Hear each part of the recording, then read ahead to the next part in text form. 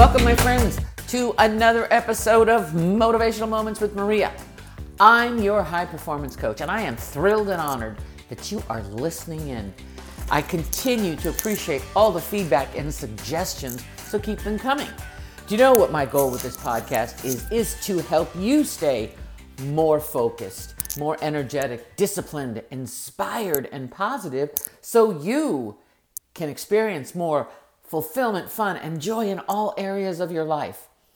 And by doing this podcast, I got to tell you, it helps me stay more energetic, more passionate, and obsessed about my work.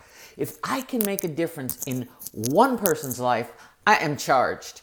So listen, my peeps, at the end of the day, don't you want to say, yes, it was a great day, I crushed it. And that's what I want to do.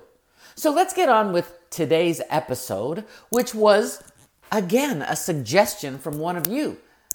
So GGP, all I have to say is thank you for the suggestion. It really resonated with me. So let's ask this question. Not sure, have you heard this saying before? Here it is, and I'm going to say this right now. If I offend you, I'm apologizing up front. So here it goes. Proper planning and preparation prevents piss poor performance.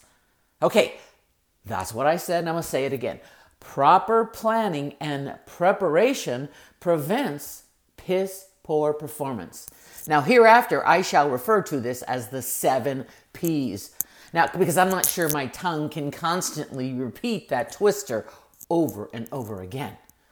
Now, it's a memorable saying, but where did it originally come from? And it's an old military adage, specifically came from the British Army, and it's been used by civilian and military educators and trainers for hundreds of years. Now, there are several variations that you may have heard to this, but this one really resonated with me. And it says it like it is. Imagine the preparation and planning that the military had to do for flight missions and other life and death situations that they had to encounter. So planning and preparation. And anything in life, we need to properly plan and prepare, or we will not perform to our peak optimal levels. And that is what you want now. You are a high performer now, aren't you? So let me ask you another question. Have you ever just slapped something together only to realize you had the wrong tools, the wrong location, the wrong time, the wrong systems, the wrong people, or the wrong ingredients? You get frustrated, and sometimes you just throw in the towel.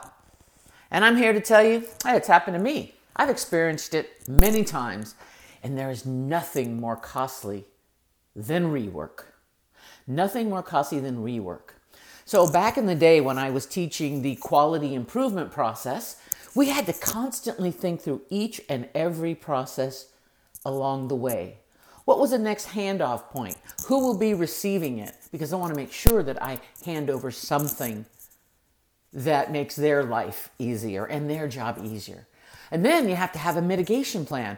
Some of you may call it a plan B, because what happens if that doesn't work? Then you have to have a plan B. And you have to constantly be looking at the process to determine areas of improvement. And we're constantly making minor corrections, and we're testing throughout the process. And some of you may ask, well, what is this quality improvement process? And it's essentially a structured approach to evaluate the performance of systems and processes. And then what happens is we determine what improvements we need, both functionally and operationally. And then we test, we tweak, we collect data, and we're constantly asking what-if questions. So that way we're constantly improving the process. So I want you to understand that this process, this formula works for any type of project you're working on, whether it's a professional project, a personal project. And what I'd like you to do now is I just want you to take a moment and just listen to me. Well, I hope you're listening to me. I'm going to take a task that you want to complete, and I'm going to use something as simple as meal planning and preparation. And voila, the key words are in there: planning and preparation. And again, this process works for anything you want to do. And since I do it once a week, I've got this and I'm constantly improving it. It was even more important. I mean, it was even more important during the lockdown. So let me tell you, I certainly did some quality process improvements each week because I didn't want to have boring menus. So the first step I always look at is preparation. I start early. And for me, that usually starts on Saturday. What I do is I actually go back and look at previous meals to uncover what we liked, what recipes worked, and what ingredients are still in stock at home so I don't duplicate. Then I review the upcoming calendar. And why is that important? Because I need to know what days that we will need meals at home, or have we been invited out, or do we have some social function to attend to? Now, based on this, I can calculate how many meals that we will need to prepare and how many people to cook for. I may have guests myself one night, and I need to accommodate for that. Then I review the menu with the family to make certain everyone understands the meal planning and preparation and discuss special needs. And in today's world, we have vegan, dairy-free, gluten-free, so you need to be prepared for that and be on top of it to be sure that everyone's eating healthy. Okay, so now we're cooking, baby. All right, what's next? I evaluate what's in stock. Do I have all the ingredients that I need to create the meals that we've selected? It's time to check the pantry for spices and other staples and fresh ingredients. And then I have to think about, okay, so work through any potential issues that may happen. What happens if the oven breaks down? Yes, it has happened at Thanksgiving dinner for 40 people. So you have to have a plan B. What is my plan B? What happens if the refrigerator stops working? Well, I have to have a plan B. So what I want you to think about, asking yourself the if questions. If this happens, then I will do this. So here's an example. So if the refrigerator breaks down, then move all the food to the cooler or the spare refrigerator. So same thing with the oven. If the oven breaks down, use the outdoor barbecue. Okay, so now I need to make sure there's plenty of ice in the spare freezer and that there is enough propane, if you don't have natural gas, to cook on the grill. And yes, it's happened. All this has happened to me. And I have learned and I've gotten even better and better. So you're getting the preparation and planning situation. So what's next? Making the list of what I need to purchase at the store.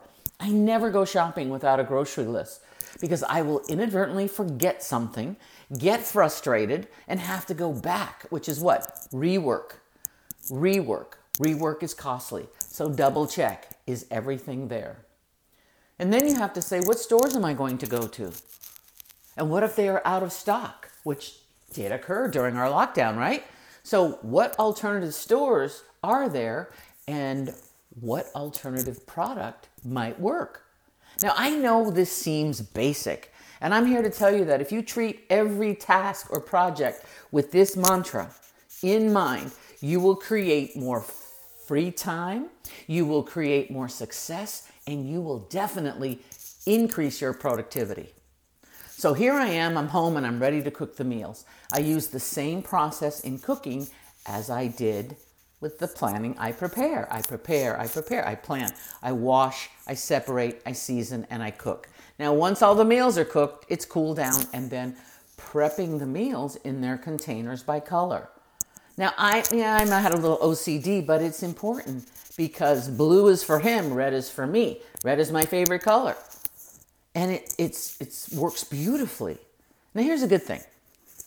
I don't have to think about cooking every day, which gives me the opportunity to be more productive during the day and keeps my brain in the zone it needs to be in. Now, our brain is tasked every day with thousands of decisions. So it gets tired. So at the end of the day, it's tired. So by applying this planning and preparation to prevent piss poor performance, I eat healthier, I buy what I need, and I don't have to think about it. So now let's look at applying this to your career, your profession, whatever it is you're doing in life. And I'm going to ask you this right now. Have you started to think about what you want to accomplish in 2021? No? Well, now's the time. This is a great time to start thinking about what you intend to accomplish.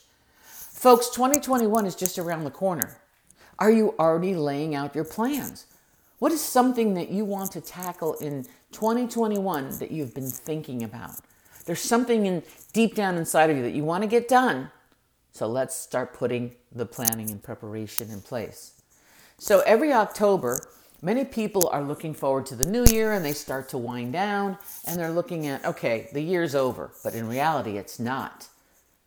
And I know many people want 2020 to be over, yet this is going to be a year to remember. It's going to a year to remember when you look back on 2020. And although it's been a challenging year, many of you are having your best year ever. So stop and evaluate. What did you do? How did you do it? Who helped you do it? Where did you do it? What did you learn? What would you do again? And what might you eliminate? Like that Netflix binging. So in order to get better, we evaluate our past performance so we can improve our future performance. And this helps us grow and improves our unique quality improvement process. It improves our unique quality improvement process. So my friends, next time you tackle a project, use this planning, preparation, ask your questions, what if questions, use the if then, and I guarantee you will be more efficient and more productive. So I may have used something simple as meal planning and preparation, but remember, planning and preparation and proper planning and preparation prevents piss poor performance. And none of us want piss poor performance. We want fabulous, energetic, exciting performance so then we can experience more joy and excitement in our lives. And I know you want to be more productive now, don't you? So that's it for today, my friends. I hope you received a little bit of value in this episode. And I would love it if you would share my podcast with your friends and family. Thanks for listening in. Let's get you prepared to finish the year strong and prepare you to win 2021. If you have any comments or suggestions, just email maria@coachingwithmaria.com or message me on Facebook, Coaching with Maria. Until next time, you always stay focused, stay positive, and continue to find new ways of having fun. And no matter what you choose to be, do, or have, do it with passion, baby. Have a wonderful week.